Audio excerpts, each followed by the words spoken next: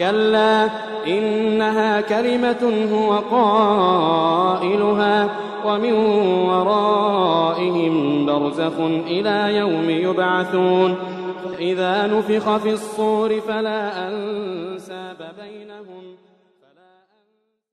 بسم الله الرحمن الرحيم الحمد لله رب العالمين والصلاة والسلام على سيدنا محمد وعلى آله وصحبه أجمعين أما بعد. In our last lesson, we had covered the issue of the living and the dead hearing one another, or in fact the living speaking and the dead hearing. And the conclusion that I had given was, Allah knows best. It is a gray area, but it is possible for the dead to be aware of the presence of the living when they are outside of the qabr, and Allah Azza wa Jal can allow this to happen, but at the same time it is not something that is mutayaqqin, yaqini. It's not something that is confirmed. Also, it is something, as Ibn Taymiyyah and others point out, it is possible that sometimes the dead would not even be aware of the living. Even if we say they can hear the living, there can be circumstances where the person is oblivious. So we cannot base any Islamic ruling on that communication.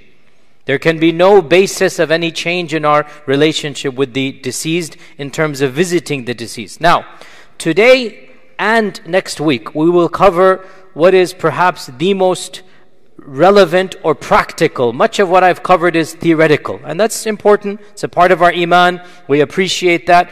But today we're going to begin, and it's part 1 and part 2, the issue of benefiting the dead. What can the living do to benefit the dead? And of course, this is where it becomes practical. This is where people want to know, what can I do to help the deceased? And we begin by stating that this is, as you understand, a theological and a fiqhi issue, both together. It is both aqadi and fiqhi. It involves beliefs and it involves actions. And as for beliefs and aqidah, generally speaking, Ahl Sunnah affirms some type of benefit to the dead, and especially the more rationalist or pseudo-rationalist groups like the Mu'tazila, they deny this almost altogether. Ibn Abil Izz al-Hanafi, the famous commentator of Aqidah Tahawiyya, he says, Ahl Sunnah have agreed, this is a matter of theology, that the living can benefit the dead in 2 ways. This is by unanimous consensus. Firstly, the good deeds that the dead himself did while he was alive, and it continues after he's died. And secondly, the living making dua and istighfar and charity and hajj. Then Imam Ibn Abil Izz says, but Muhammad ibn al-Hasan, the student of Abu Hanifa, did not allow hajj, and he allowed the others. Then he goes on, and Ahl Sunnah differed over other good deeds reaching the dead. The deeds that the body does, the a'mal badaniyah, like fasting, like salah, like reading Quran, and like dhikr. So, this great scholar of our theology says, look, there are certain things we all agree upon. Certain things, no controversy. And other things, there's controversy. What is the controversy? He gave examples. Fasting, salah, Quran, and dhikr. And he generically says, Imam Abu Hanifa and Imam Ahmad ibn Hanbal and the majority of the Salaf allowed the good deeds to reach them. And the famous position of the Shafi'i school and the Malik school is that it does not reach them. End quote. I began with this introduction. We will unpack this over 2 lessons, inshallah. It will be a very detailed episode. As I promised you last time, inshallah, this will be the most exhaustive ever done in English language. Inshallah ta'ala, that is my goal. So, we have to go into a lot of detail. Today will be part 1. And today what we're going to do is list the evidences from the Quran and Sunnah, primarily from the Sunnah, that allow gifting, and what exactly specifically is mentioned. What did the Prophet explicitly mention? And then inshallah, next week we'll come back and we'll talk about that which was not mentioned. Okay? What do we do with that which is not mentioned, based upon what is mentioned? So this is part 1 and part 2, which means next week, inshallah, if Allah gives us life and health, you will have to know the information of this week. It's going to be a continuation. It's not an independent lecture.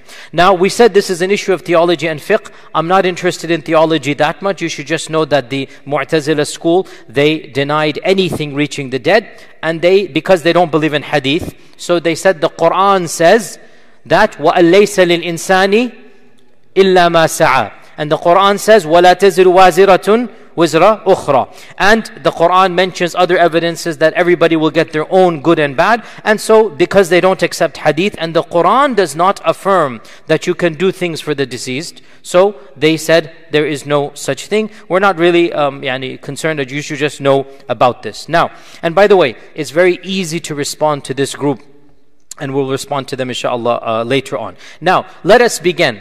Today's entire lecture will be, as far as I can tell, I have tried to be exhaustive. And if I fail, then it is my fail, but I've tried to be exhaustive. Every single explicit deed that is mentioned in the sunnah that can be done for the deceased. Okay?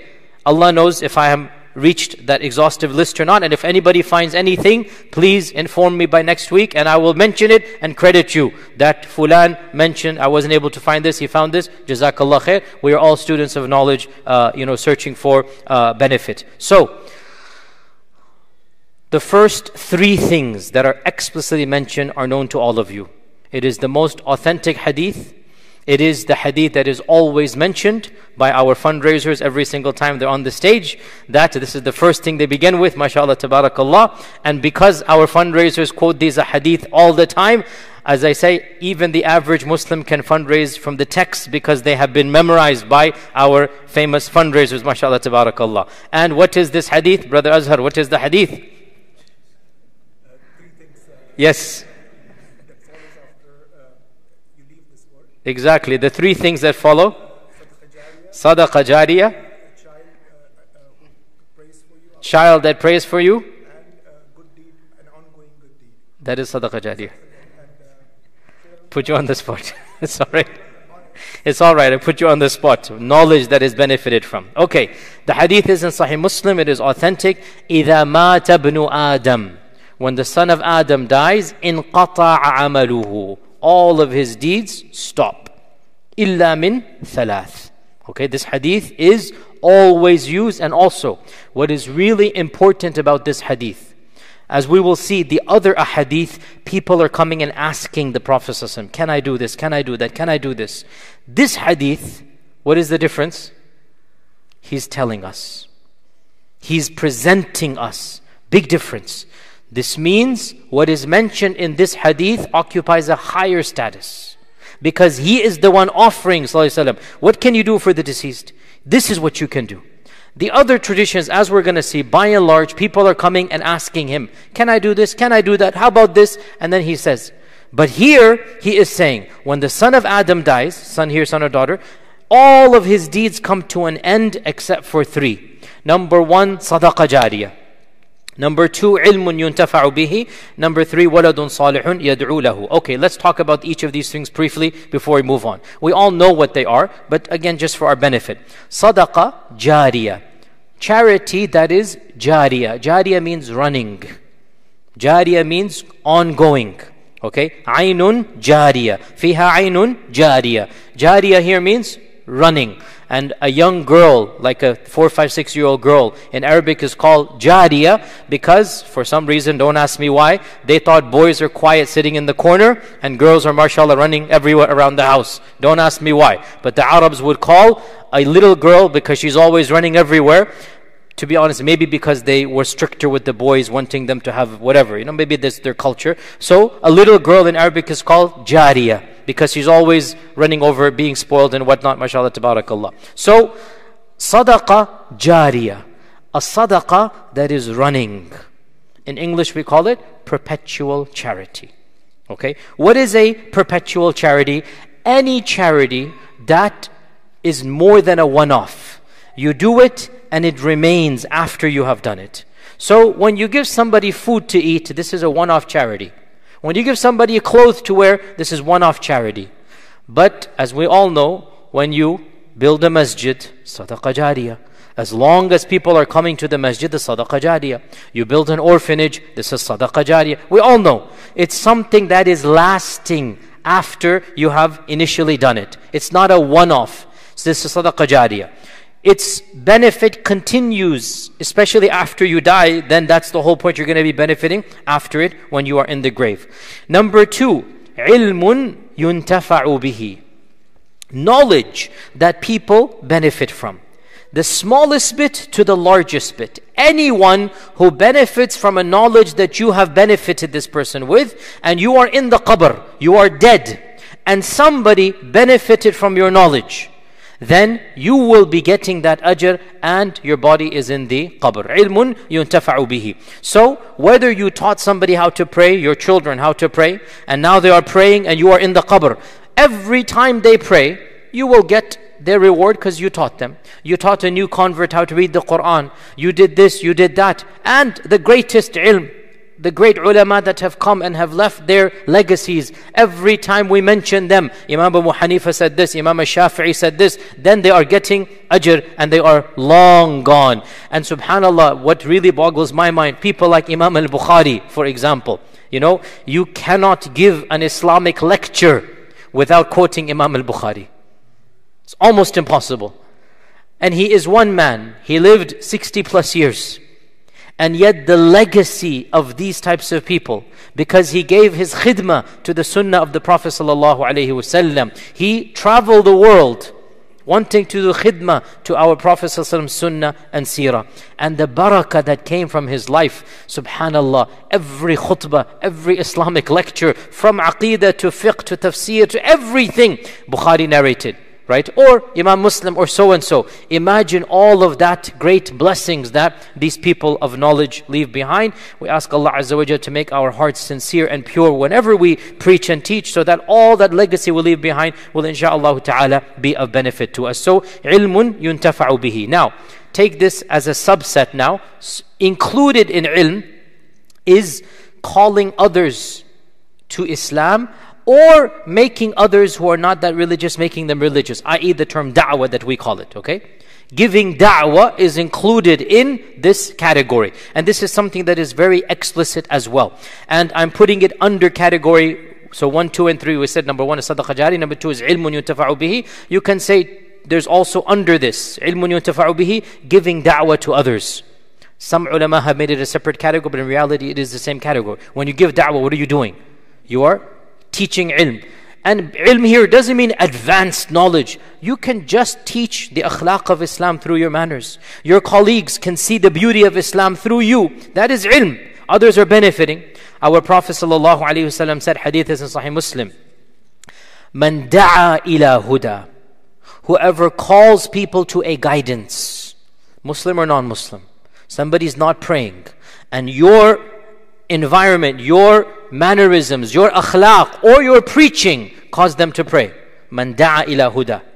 Or the person was not even a Muslim, and you gave him da'wah to become a Muslim. All of this is included. Whoever calls to guidance shall get the reward of all who follow him without diminishing either's reward. Neither will get lesser reward just because one followed the other. This is Allah Azza wa Jal. He doesn't have to split any reward. So, if you call somebody to pray, you have a Muslim colleague at work, not very religious, and you become friends, you invite them out bit by bit. Ya akhi, let's pray Jum'ah together, let's go. And they become more religious, inshallah, because of your akhlaq and manners. Every single salah that this person does, Allah will bless you with that reward, and the one who prays will get 100% of his own reward as well. No stinginess. Allah is not stingy. Allah is Kareem. Allah is not bakhil. So, man da'a ila huda. This will be included. And therefore, when the person dies, the first person, the second person's reward will continue to go back. Another hadith that also proves this. Man sanna fil islami sunnatan hasanatan. Whoever introduces into Islam a precedent that is good shall be rewarded with all those who follow that precedent until the day of judgment. And whoever introduces an evil shall be given the sin of all those who did that evil until the day of judgment. And the context of this hadith clarifies what our Prophet ﷺ is saying. The Prophet ﷺ once was sitting in a gathering of the Sahaba, and a new group of converts came. the Bedouins, the wafd, the delegations, in the year of delegations. And the Prophet ﷺ saw they were so poor, their bodies were thin, they had clothes that were barely covering their awrah, and he felt a lot of pity for them. So he said, who will give sadaqah to this group? And it was maybe a time of drought or difficulty, not one Sahabi moved. Nobody. Who will give sadaqah? Second time, no one. Who will give sadaqah? At that, one of the Sahaba stood up, went back home, and brought small amount. Said, Ya Rasulullah, this is all I have. Some dates, whatever. When this man came and did this, another Sahabi went home, brought something. Then a third, then a fourth, until finally, what happened? There was enough to feed and clothe these people. Then our Prophet ﷺ said, Man sanna fil islami sunnatan hasana. You know this man who began the chain reaction. Everybody was awkward, was quiet. Everybody was not able to give. So by the way, fundraisers, don't feel bad when you're saying, who's going to give 10,000? Silence. The first hand? Silence. You're not the first, you won't be the last. The Prophet ﷺ himself, who shall give? Silence. It's human nature. It's difficult to coax people to give. It's human nature. But when the first person gave, what happened? It's human nature as well. It just breaks the ice, opens the door. And the expert fundraisers knows we have the honor of having the premier fundraiser in all of North America, mashallah, tabarakallah, in our audience, alhamdulillah.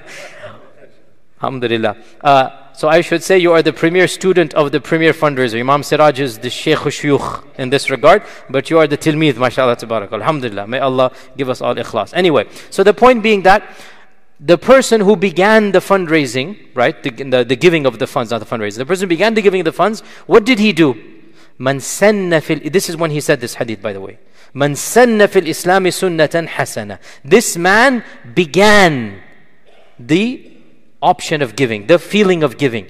And he shall get the reward of all those because he sparked something in them, right? And that's why at any fundraiser, it's useful to be the first to give. Because you want to get the reward of all the rest of them. The problem comes, our fundraisers begin with these obnoxiously large numbers. You know what I'm saying? That's the problem. If only they began with something we can reach, maybe we can help out. But when he begins with 100,000, we say, wait till my turn comes. What can I do? Anyway, alhamdulillah. Enough for teasing our person, alhamdulillah. Anyway, the point being that category 2 is ilmun yuntafa'u bihi. Category 3, waladun salihun yad'u lahu. A righteous child making dua for him. Now, question. Why righteous? Why does this hadith mention waladun salih? Why righteous child? Response is because this goes back to the parent himself. The parent himself or herself, both are included, male or female, mother or father. The reason why piety is mentioned here is because the point is being given. The mother, the father invested the time, the effort, the tarbiyah. The mother, the father helped in this piety. Now it does not mean that if the father was not able to, the mother was not able to, that there's no benefit. We're going to come to this. Any dua is a benefit to any deceased. But there's no question that when the parent was involved in the tarbiyah and the parent affected by Allah's blessings, the piety, that is a lifelong effort. So now that lifelong effort is going to pay off. Now that the parent has deceased and moved on, so now that effort will pay off. That's why waladun salihun yad'u lahu. And this also shows as well the general rule of Islam that piety overall has an impact on your dua anyway. This is something well known. We don't even need any evidence for it. The more muttaqi the person is, the more stronger his dua. Correct? We all know this. This is also being reinforced here. The righteous child is going to have a bigger impact on the parents than a child that is not as righteous. Now, so these are 3 things that are, we begin our entire lecture today with these 3 things. Now, before I go on, question comes here. So the Prophet mentioned these 3 things. Okay. If you think about it, if you really think about it, these 3 are really just one. In reality, these 3 go under one. And what is that? Sadaqah jariyah. All 3 of these things are a type of sadaqah jariyah. But the Prophet ﷺ is mentioning point 2 and 3 to make those two incentives in and of themselves. Okay? What is knowledge that people benefit from? It is your sadaqah jariyah that is not monetary. It is your knowledge of the brain. It is your sadaqah jariyah of the mind or of the body, your akhlaq. The impact you've had is ongoing charity. The child that you raised, this is your tarbiyah. It's also your effort over here. Now, another key point here. These three that I mentioned have nothing to do with the issue of gifting one's good deeds to the dead. That hasn't even begun yet. This is simply things that the deceased can benefit from after his or her life. Right now in these three, the gifting of a good deed to the deceased is not coming in. You understand this point? The controversy is إِيصَالُ الثَّوَابِ إِلَى الْمَيِّتِ or إِهْدَاءُ الثَّوَابِ إِلَى الْمَيِّتِ. This is a controversy in the books of fiqh and theology. What can you gift? These three are not gifts. These three are continuations of what? Of your own amal. Right? They are continuations of what you yourself have done.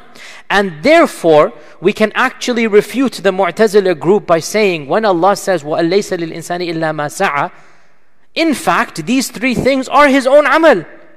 They will be benefiting him in the qabr. It's not disconnected at all. You have done something in your life. And by the way, before I move on, yes, we're talking about the barzakh from a point of view of just knowledge and whatnot. But my dear brothers and sisters, what's the purpose of that knowledge if it doesn't impact our lifestyles? I want myself and all of you to think about these three categories for ourselves. What's the purpose of these lectures if they don't impact our own philosophy and paradigm? When we are in the qabr, we want all of these three things to be giving. Our investments need to pay off. This is the time to invest, dear Muslim men and women. This is the time. These are the three things we're investing in. We want to strike it rich in the qabr. Now is the time we invest in these three things. Sadaqah jariyah, ilmun yuntafa'u bihi, aw waladun salihun yad'u lahu. So these are continuations of one's own good deeds. Now, we can add to this one other thing that is mentioned in one hadith. I've already mentioned it before. Number four. And it's already been mentioned before. And that is ribat fi sabilillah azza wa jal. Ribat fi sabilillah. Ribat, the murabit, is the one who technically is guarding the borders of the ummah. And it's a very difficult, a very lonely, very boring job, but also very dangerous. Okay?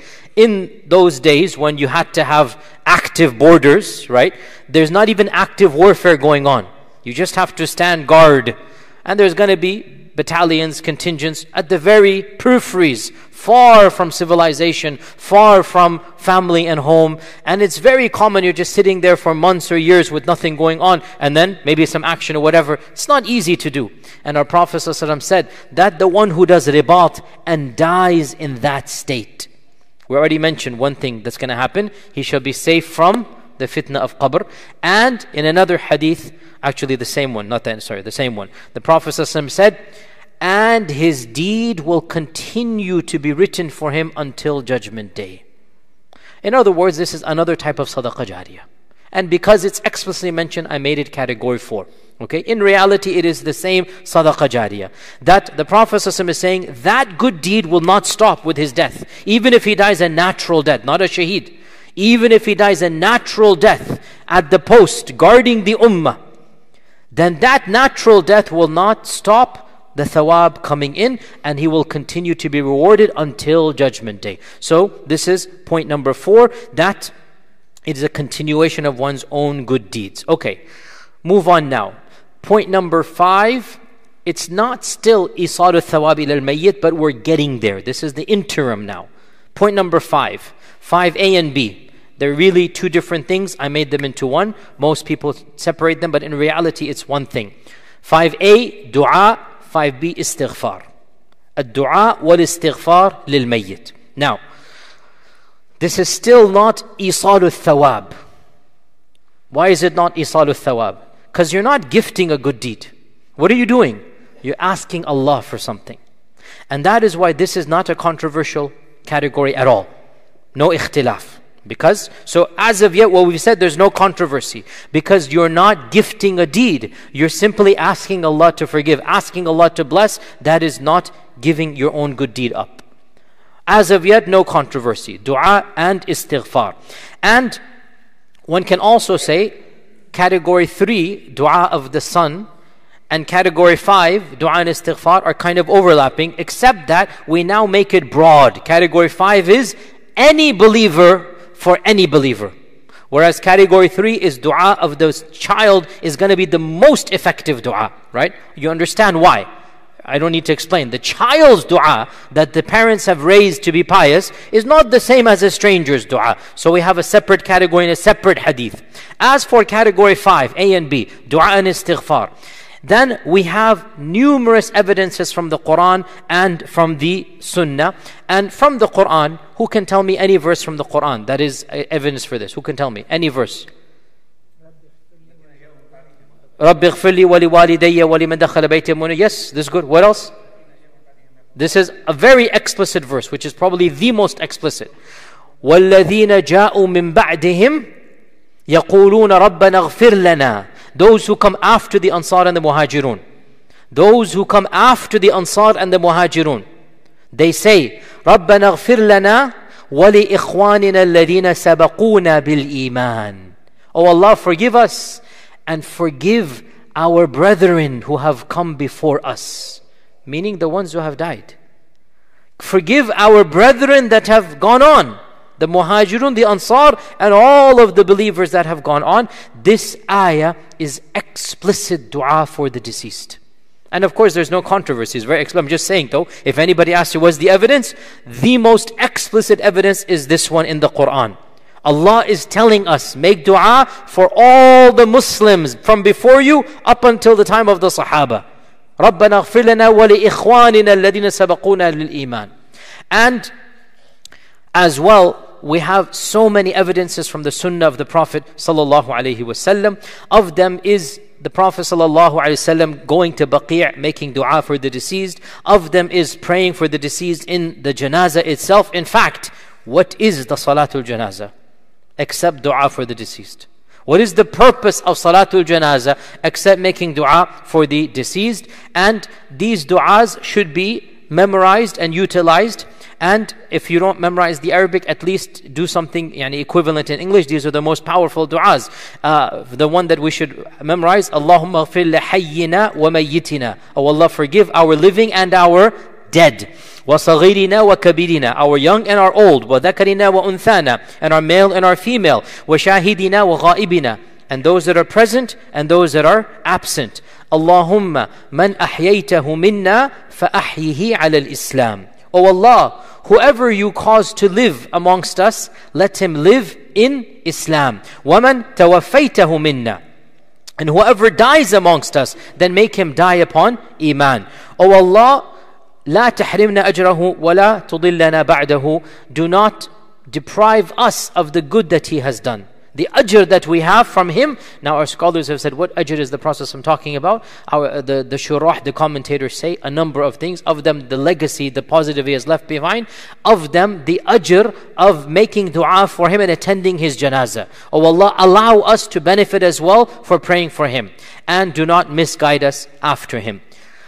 Also, it is narrated that the Prophet once a janazah was prayed and he said, Allahumma ghfir lahu warhamhu. You all know this. Wa'afihi wa'fu anhu. And afihi and afu anhu basically means protect him and make sure that nothing harms him. Wa'afihi wa'fu anhu wa akrim nuzulahu. And O Allah, honor the place that he is in. The place that he is in, make it good for him, meaning the qabr. Wa akrim nuzulahu. Wa wassi' mudkhalahu. And make the grave that he's in a vast place. Make the place he has been entered into a vast place. وَاغْسِلْهُ بِالْمَاءِ وَالثَّلْجِ وَالْبَرَدِ.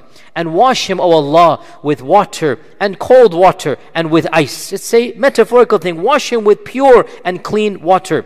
وَنَقِّهِ مِنَ الْخَطَايَا كَمَا يُنَقَّ الثَّوْبُ الْأَبْيَضُ مِنَ الدَّنَسِ. And O Allah, cleanse him of his sins like a white garment is cleansed of any stain. Why a white garment? Because the white garment shows the stain more than anything else.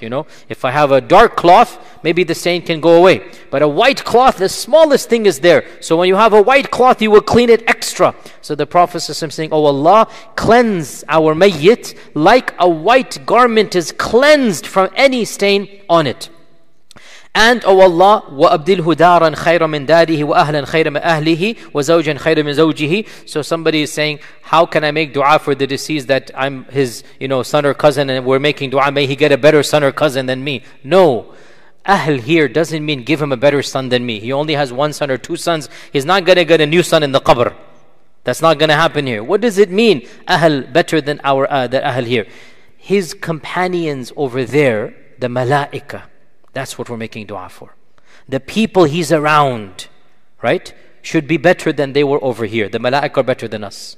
This is the dua over here. That, oh Allah, the companions that he should have now are better than the companions over here.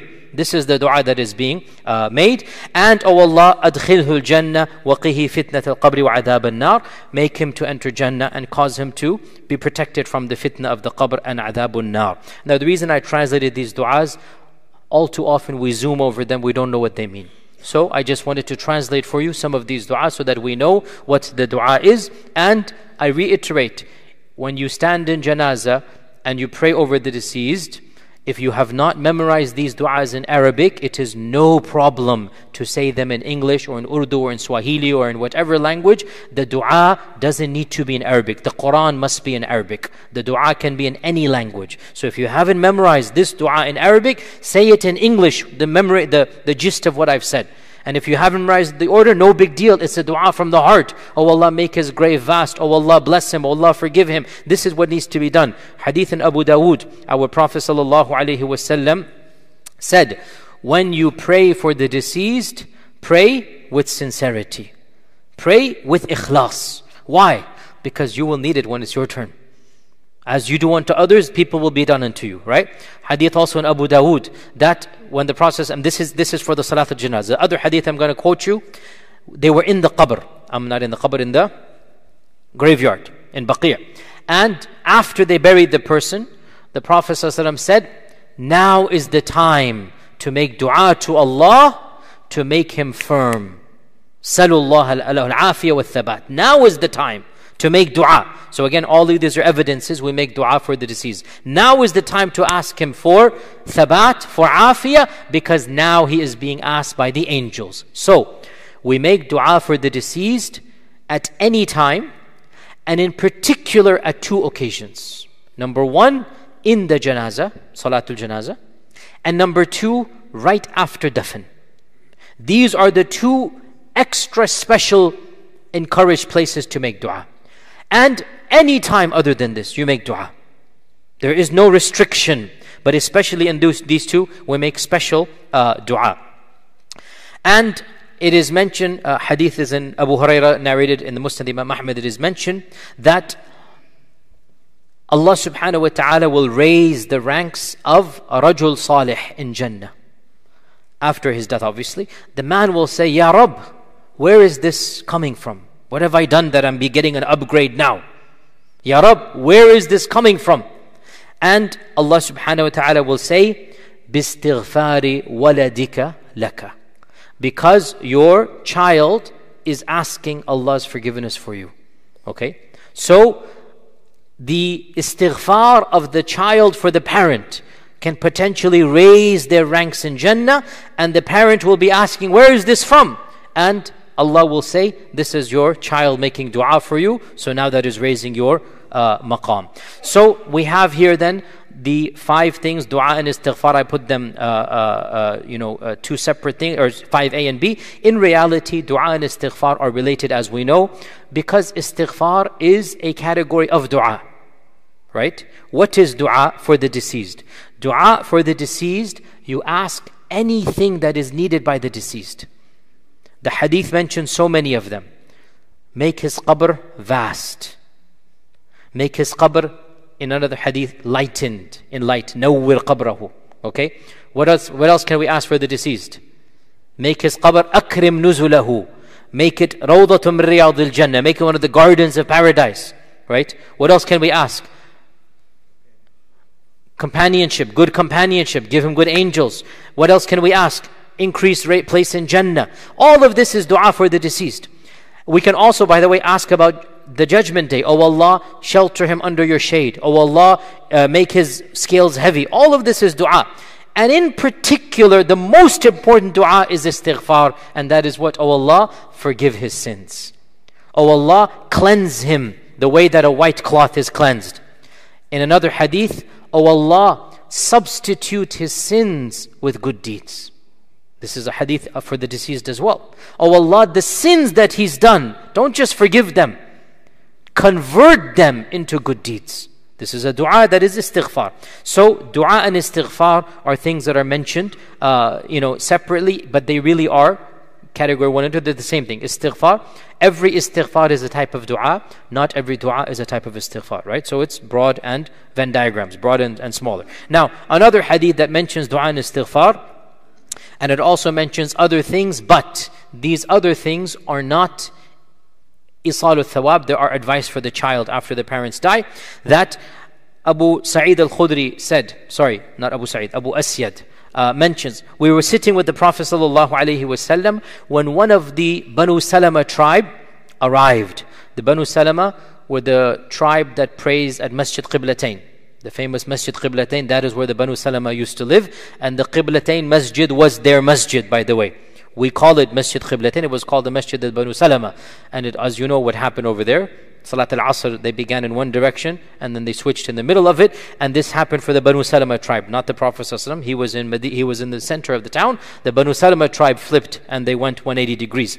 So the Banu Salama tribe, one of them came and he said that, O Messenger of Allah, is there anything I can do for my parents now that they have died? Anything that I can do for their birr, to be a good son or a good daughter, what is remaining for me? Is there anything I can do? The Prophet ﷺ said, Naam, yes. And he mentioned 5 things. Okay? So, make a note of these 5 things or write them down. He mentioned 5 things. Number 1, making dua for them. Number 2, istighfar for them. As we said, dua and istighfar are broad and specific. Number 3, fulfilling the oaths and covenants that they had after them. If they have a wasiyah, if they have a treaty, if they have anything that they told you to do, now that they're gone, you have to continue doing this. And number 4, visiting the relatives that you would not have done except with them. Silatul Rahim, that was done with them. We all have, people that are our relatives, that we don't have a relationship with them, but our parents did. When the parents move on, the relatives are still there. To visit those relatives that the parents kept in touch with for the sake of the parents. And then number 5, similar to that, and to be generous with their friends. Now, the question here, by the way, was not about isalu thawab. The question is, what can I do to be a good son and daughter? Birr. The question is about my duties as a son or daughter. What can I do now that the parent is out of the picture? So this is still not isalu thawab. That's another, we're going to come to that right now. We're talking about what should a good, loving son or daughter do once the parents have moved on, or either of the parents have moved on. The Prophet ﷺ gave 5 things. Number 1, you make dua for them. Number 2, istighfar. We said that's really A and B, same thing. Number 3, whatever promise or they put on you, or amana or something, you have to follow that. They are gone, but you are being a good son or daughter by obeying them even in their death. Number 4 and 5 is essentially their circle of friends and relatives. You keep it up, okay? You keep it up. So they all had friends, they all had acquaintances, and we all know they're a different age group than us. We don't have much in common with them. But now that the parents are out of the picture, we should make it a point to go visit those people. Now, one of my teachers remarked at this, that it's a beautiful nukta, beautiful point of benefit here. Why? What's going to happen if you visit some person 50, 40 years older than you, you have nothing in common, there's no conversations you had with them, right? Now you go visit, what's the benefit? You tell me. What will be the only topic of conversation? The deceased. Because that's the one thing in common, correct? Right? And what will happen when the deceased is mentioned over and over and over again? Istighfar, dua, and what else? Psychologically. Put yourself in the shoes of somebody. What's going to happen psychologically? The heart is going to feel comfort and softness as well. The love will be renewed. And subhanAllah, this is so true. So true, right? When you visit someone whom you have nothing in common with except a deceased, all you do is you talk about the deceased. You find out stories about the deceased that you didn't know, right? Because that's the whole topic of conversation, okay? Your heart becomes soft, and then you leave renewed with your love, your iman. And that's why as well, by the way, and again, all of this is not directly related, but this is the point of benefit. That subhanAllah, one of the things that we are told when the person passes away, we only mention good, we don't mention bad. And this is something even non-Muslims generally observe. It's something in our fitrah. Once the deceased, once the person has left this world, khalas, whatever happened that is not the best positive, let it be. Now you concentrate on the positive, on the good things. So when you go visit, what's going to happen? All of these positives will come. What's going to happen? Your heart, your love, your tenderness, your mercy, your memories. What's going to happen? Your own dua will be more sincere. Your istighfar, everything. So subhanAllah, this beautiful, beautiful point, our Prophet ﷺ is telling us some psychological tactics we can use to increase in our tenderness for those that have moved on. Jayyid. Now, these are 5 we have mentioned. Now we move on to the first issue of isalu thawab ila al-mayyit. In reality, none of these 5 is actually gifting our own good deed. Number 5, sadaqah. Sadaqah on behalf of the deceased. Sadaqah on behalf of the deceased. There are numerous evidences that indicate that sadaqah can be given on behalf of the deceased. Let's mention some of them. And these are the more famous ones. And because I'm trying to be exhaustive, I've actually compiled a number of them that are useful for us. Abu Hurairah narrated that a man came to the Prophet ﷺ and said, Ya Rasulullah, my father passed away and did not write a will. And he has left behind good money. Money is there, no will. If I give sadaqah on his behalf, will it be kafara for him? Will he get the thawab basically? Even though he asked, will it be kafara? Means it's going to be a good deed for him. And the Prophet said, yes. Hadith is in Sahih Muslim. Yes. Now, this hadith in and of itself does not mention isalu thawab ila al-mayyit. Why? Who can tell me why? Exactly. Whose money are we talking about? The money of the deceased. The money of the deceased. So this hadith is saying the father is leaving some money behind, and the son is saying, from that money I want to give and reward my father. Is that possible? Okay. Technically it is the deceased money, and the Prophet said yes, he will get the reward. However, other ahadith broaden it, so no problem there. Aisha narrates, a man came to the Prophet ﷺ and said, my mother passed away suddenly. It wasn't expected. She wasn't sick, she just passed away suddenly, a sudden death. And I feel if she had lived, she would have given some charity, some cause, something. I know there, I feel. فَهَلْ لَهَا أَجْرٍ إِن تَصَدَّقْتُ عَنْهَا. This is very explicit now. Who's the sadaqah coming from? The son. Will she get the ajr if I give the sadaqah? This is very explicit, right? Will she get the ajr if I give sadaqah on her behalf? And the Prophet said, Naam, yes. And the hadith is in Sahih Bukhari. So this is very explicit now. This is what we're looking for. We're waiting for this phrase. We finally come across it.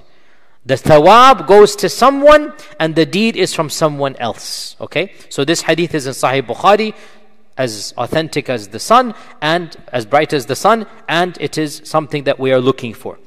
In another instance, Sa'd ibn Ubadah This is a famous Sahabi, Sa'd ibn Ubadah. You should all know he was the leader of the Ansar at the time of the death of the Prophet ﷺ. In fact, the Ansar had essentially nominated him to be the Khalifa.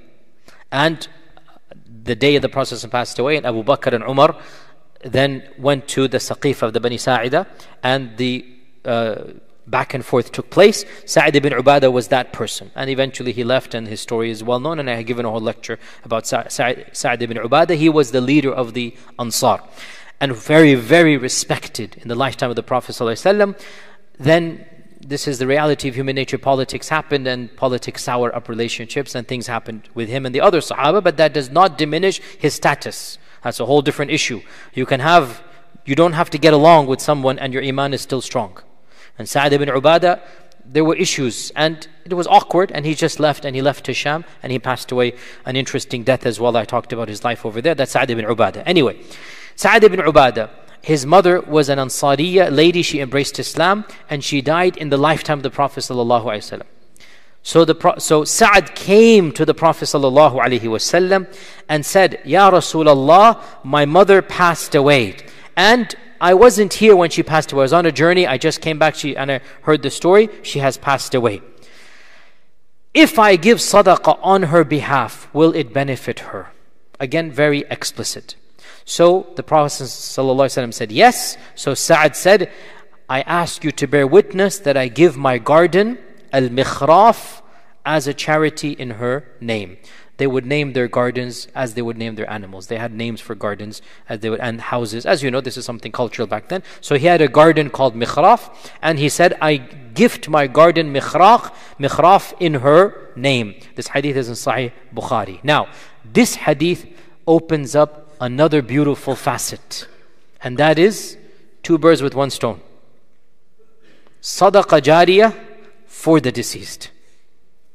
This is something that we're now gaining from this hadith. Okay, this is sadaqah jariyah that wasn't done by the living when they were alive. This is sadaqah jariyah done for the deceased by the living. And the Prophet ﷺ explicitly allowed it. So we now gain from this hadith, one of the things we should do and we can do is to create a sadaqah jariyah for the deceased. And this is also mentioned in the incident of Umar ibn Khattab as well. And this is, by the way, another tangent here very briefly. The concept of a waqf or endowment is something that is coming from Islam. And then other civilizations adopted it. Waqf or endowment is very interesting, because what a person does, he goes, this is waqf and I don't own it anywhere. Who owns it? Technically nobody. That's a very interesting concept. It is not owned by a person. It is a non-profit. And the profits will go to whoever the waqif, whoever the one who does the waqf, assigns it to. It's a very interesting concept. And it was initiated by our Prophet ﷺ. The way that it exists now, it was not done by any other civilization. And then the West came across this when they first in the Crusades went to Muslim lands, and they saw how are these institutions running through awqaf. Because this is a tangent, not related to the barzakh issue, but just because it's so relevant and beneficial. And it's very true to say, my dear brothers and sisters, the destruction of the awqaf was one of the causes of the intellectual decline of the ummah. Very true to say this. When the colonizers came, one of the things they did, they destroyed the awqaf. And when you destroy the awqaf, many things happen. And of them, the scholarship of the ummah, the independence of the ummah declines. Because what did the awqaf do once upon a time? The awqaf financed the madrasas and the ulama and the teachers of those madrasas. And this gives us very vaguely the notion of tenureship that we now have in the Western institutions. Why does the West, I'm a professor by training, so I have to get into this here a little bit, right? Why does the West value tenureship? What does tenureship do? In academia, what does tenureship do? Independence, freedom. No one can criticize me for what I have to say now. My research is not tied to anyone. higher than me. I've proven that I'm an independent researcher. I got tenureship. Now that I have tenureship, now I can present findings that might be controversial. It gives you bravery, courage. It gives you independence. Now, believe it or not, there was a type of tenureship and a type of concept. I'm not saying it is exactly the same. It's not. But the kernels are found in Islamic lands. Without any exaggeration, if you were a bright, smart, intelligent, young person, you wanted to dedicate your life to Islamic studies, you would find a seminary. The seminary would pay you a stipend as a student, enough to get by, student stipend. You would graduate, you would excel, you would then eventually become a low teacher, basically. You would get a stipend from the awqaf, then you rise up, then you become the sheikh of the madrasa. And throughout all of this, there is no person writing you a check. You have an independent waqf that is taking care of you, right? What does this do? First and foremost, bright minds come, because the fact of the matter is money talks, right?